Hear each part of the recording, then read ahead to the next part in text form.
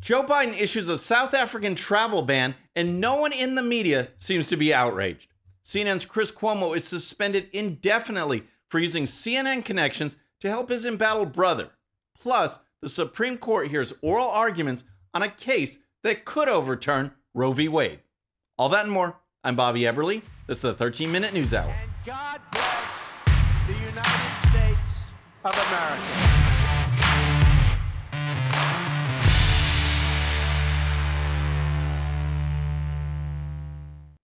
Okay, friends, welcome to the show. Happy Wednesday. I hope you're having a great week. If you're new to the show, thank you so much for tuning in. We're going to start with Joe Biden and his South African travel ban to deal with the dreaded Omicron COVID variant. The ban appears to not be any kind of big deal with the media, celebrities, Democrats, or anyone else on the left. Why? Because it's Joe Biden, and our state-sponsored left-wing media will never question him on substance. However, when former President Trump did the exact same thing, the media were outraged. When COVID was just starting to spread, Trump acted quickly and issued a travel ban that was called racist and xenophobic. In February of 2020, Joe Biden put out this tweet. "We are in the midst of a crisis with the coronavirus. We need to lead the way with science, not Donald Trump's record of hysteria, xenophobia, and fear-mongering. He is the worst possible person to lead our country through a global health emergency." Hysteria, xenophobia, and fear-mongering. What's pathetic is that Joe Biden and the Democrats can never make up their mind with Trump. Was he downplaying the virus and not doing enough, which they said? Or was he being hysterical and engaging in fear-mongering, which they also said? In any case, Joe Biden and his team have issued a travel ban for South Africa and surrounding countries. And those on the left are just fine with it. Here's Biden.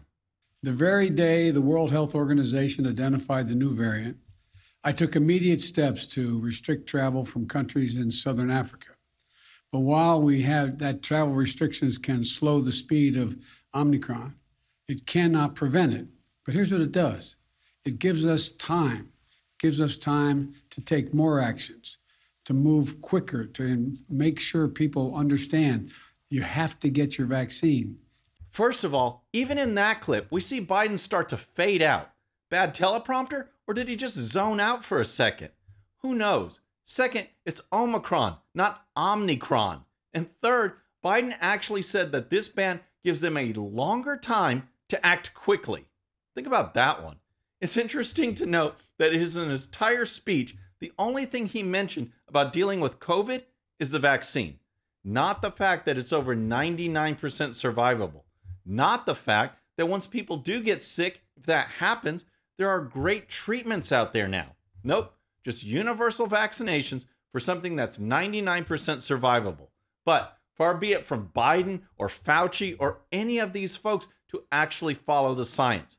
On Tuesday, Biden was making his way to Air Force One in Minneapolis when he was asked more about the COVID variant by reporters.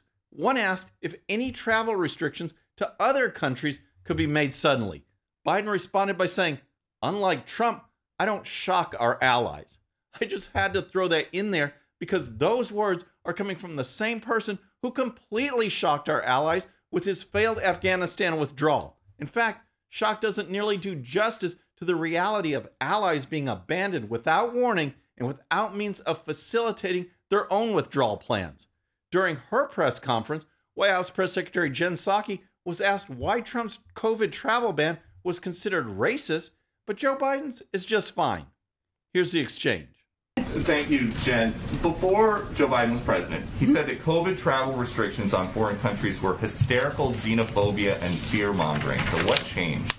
Well, I would say first, to put it in full context, Peter, what the president was critical of was the way that the former president put out, I believe, a xenophobic tweet and how he called what he called the coronavirus and who he directed it at.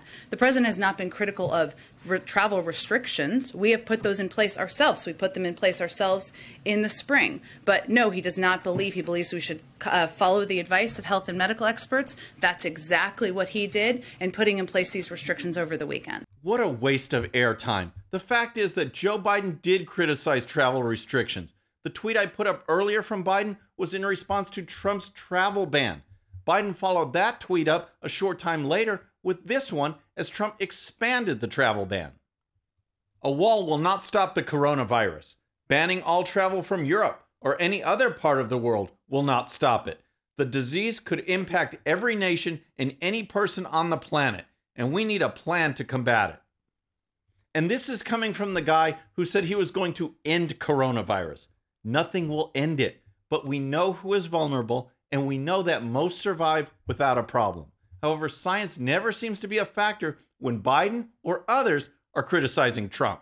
All right, next let's talk about what's going on at CNN with Chris Cuomo. But first, if you're new to the show or haven't subscribed yet, regardless of platform, just search out my name, hit that subscribe button, make sure notifications are turned on. That way you can follow the show and help us grow. Okay, let's talk about CNN and Chris, don't call me Fredo, Cuomo, because things have gotten so bad for CNN, so embarrassing, even for them. After all, CNN has basically dropped all of its journalistic standards, but the company has actually suspended Chris Cuomo pending an internal investigation. As you may know, when allegations were flying around regarding Chris's brother, then Governor Andrew Cuomo, younger brother Chris, or Fredo, helped give advice on dealing with the growing list of women coming forward against the governor. We knew that was happening. However, new information has come out from New York Attorney General investigation, and it shows Chris Cuomo's role was much larger than first reported. Here's CNN's Anderson Cooper explaining the situation. And John Dean, appreciate it. Some news now about this network. It involves Chris Cuomo, the host of Cuomo Prime Time. New documents released this week indicated that Chris was more intimately involved than previously known in helping his brother, former New York Governor Andrew Cuomo, craft a defense amid a flurry of sexual misconduct allegations. So, Cuomo was in deeper than they thought, or another way of looking at it is, oh, hey, the New York Attorney General is revealing stuff that we surely knew about, but now the public will likely be outraged, so we better pretend to do something. Here's more from Cooper. Here's a statement released tonight from a CNN spokesperson. Quote, the New York Attorney General's office released transcripts and exhibits Monday that shed new light on Chris Cuomo's involvement in his brother's defense. The documents, which we were not privy to before their public release, raised serious questions. The spokesperson continued, quote, when Chris admitted to us that he had offered advice to his brother's staff, he broke our rules, and we acknowledged that publicly. But we also appreciated the unique position he was in and understood his need to put family first and jobs second. However, these documents point to a greater level of involvement in his brother's efforts than we previously knew, the spokesperson added. As a result, we have suspended Chris indefinitely, pending further evaluation. It's interesting that the statement comes from CNN's spokesperson. Like they had a hard time tracking this person down and just went with the generic title. It's a spokesperson for their own company. Another interesting note is that right before Cooper's statement, he was engaged in a conversation with Jeffrey Toobin, who had also been suspended by CNN for pleasuring himself during a Zoom meeting on camera. That warranted a suspension, but now he's right back at CNN. What happens next is anyone's guess, because after all, we're dealing with CNN. But there's no mistaking that the New York Attorney General's investigation shows that Chris Cuomo wasn't just giving brotherly advice, as he stated publicly. He was deeply involved in the messaging and strategy of the situation. Here's more. Text messages in Mr. Cuomo's own testimony in the prosecutor's probe show that the CNN host was in frequent contact with his brother's top political advisors as the sexual harassment allegations mounted last spring to include complaints from 11 women. Chris Cuomo suggested statements to the governor's team for his brother to use in his defense, sounded out his journalistic sources and colleagues for behind-the-scenes developments, and sought information to discredit at least one of the women who came forward with an accusation against the governor, the documents show. The question is, what happens next? CNN ratings are terrible. Cuomo was the big star of the network, and now he's suspended. Will it last, or will CNN just ease him back the way they did with Toobin? Let me know in the comments. All right, next, oral arguments were held today in the U.S. Supreme Court case of Dobbs versus Jackson's Women Health Organization. This case is being discussed as possibly the case that could overturn Roe v. Wade after 50 years. At the heart of the issue is Mississippi's pro-life law, which bans abortions after 15 weeks. Opponents before the Supreme Court are arguing that it violates Roe v. Wade, which states you can't outlaw abortion if the child is not viable. Roe v. Wade just pulled out a 24 weeks, basically out of the air, as the definition of viability. Well, times change, and so does technology and medical advancement, so to say that 24 weeks is not accurate is a big understatement. And part of Mississippi's argument is that the 15-week law does not violate viability because viability is arbitrary and keeps changing. During the oral arguments, Justice Brett Kavanaugh laid waste to the notion that the Supreme Court precedent was set in stone. Here's some analysis. But what was really fascinating is Kavanaugh came out very aggressively against the liberal justices, saying you need to uphold Roe because it's a type of super precedent, or we just simply don't overturn cases like Roe. He read off a list of cases in which they overturned previous holdings. Those cases are celebrated today. And the fact is that Justice Breyer, who kept on raising this, I don't think wouldn't blink at reversing Heller on Second Amendment rights or Citizens United. And so that was some of the more tense exchanges that occurred between the justices today. Kavanaugh went through a laundry list of Supreme Court precedents that were overturned, including Plessy versus Ferguson. This is where the Supreme Court said separate but equal conditions for blacks and whites were okay. This was overturned by Brown versus Board of Education, and no one is complaining about that one today. Another analyst today on Fox News, Andy McCarthy, dug into the viability argument. Viability, even though the court pressed on this many times, is simply not a standard that is stable, because it will always be challenged by medical technology. But the point is, there isn't any other alternative that wouldn't show that the court is just legislating. And I think that was why, for example, the Solicitor General fought so hard against moving off viability as the standard. Great stuff. And now we wait. A decision is expected sometime in the spring, and hopefully this will be the case that ends Roe v. Wade once and for all. It was poorly decided. It created rights not spelled out in the Constitution, and it created arbitrary thresholds. But it was great questioning today by a number of the justices: Alito, Gorsuch, Kavanaugh, Barrett. I pray they come to the right decision. All right, next, in another sign of more Americans moving away from the Democrats, there's a new poll out there that focuses on Hispanic voters and what they think of former President Trump and the current state of Joe Biden and the Democrat Party.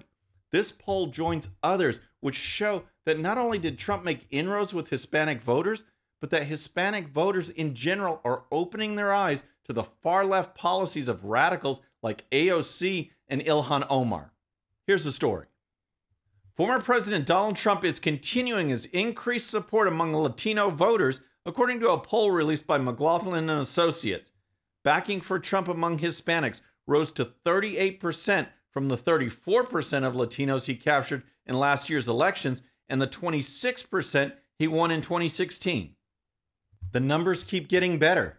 Think about it. Trump surprised many, not me, but other experts, by getting 26% in 2016.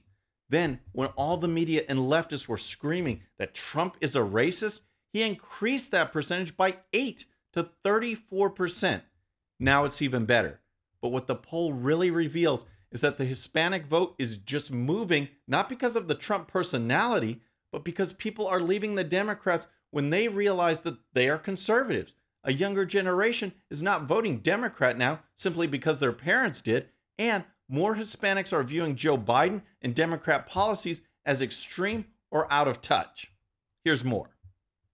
While only 26% of Hispanics said they were Republican versus 50% who said they were Democrats, those saying they would support Trump or Republicans was higher. In addition, 52% of Hispanics said they were disappointed in Biden. As negative views of Biden and the Democrats harden, they are likely to translate into vote gain in the near term and party identification gain later, according to the authors of the survey. 48% of Hispanics say Biden is a weak leader. 43% say he is not physically or mentally up to the job of being president. And 40% say he is a puppet of the extreme left. All three of these perceptions show negatives on Biden well above the 38% of the support that Trump gets. This was a key observation noted by the authors of the survey, and I just want to repeat it. Support or vote gains come first. Party identification comes second.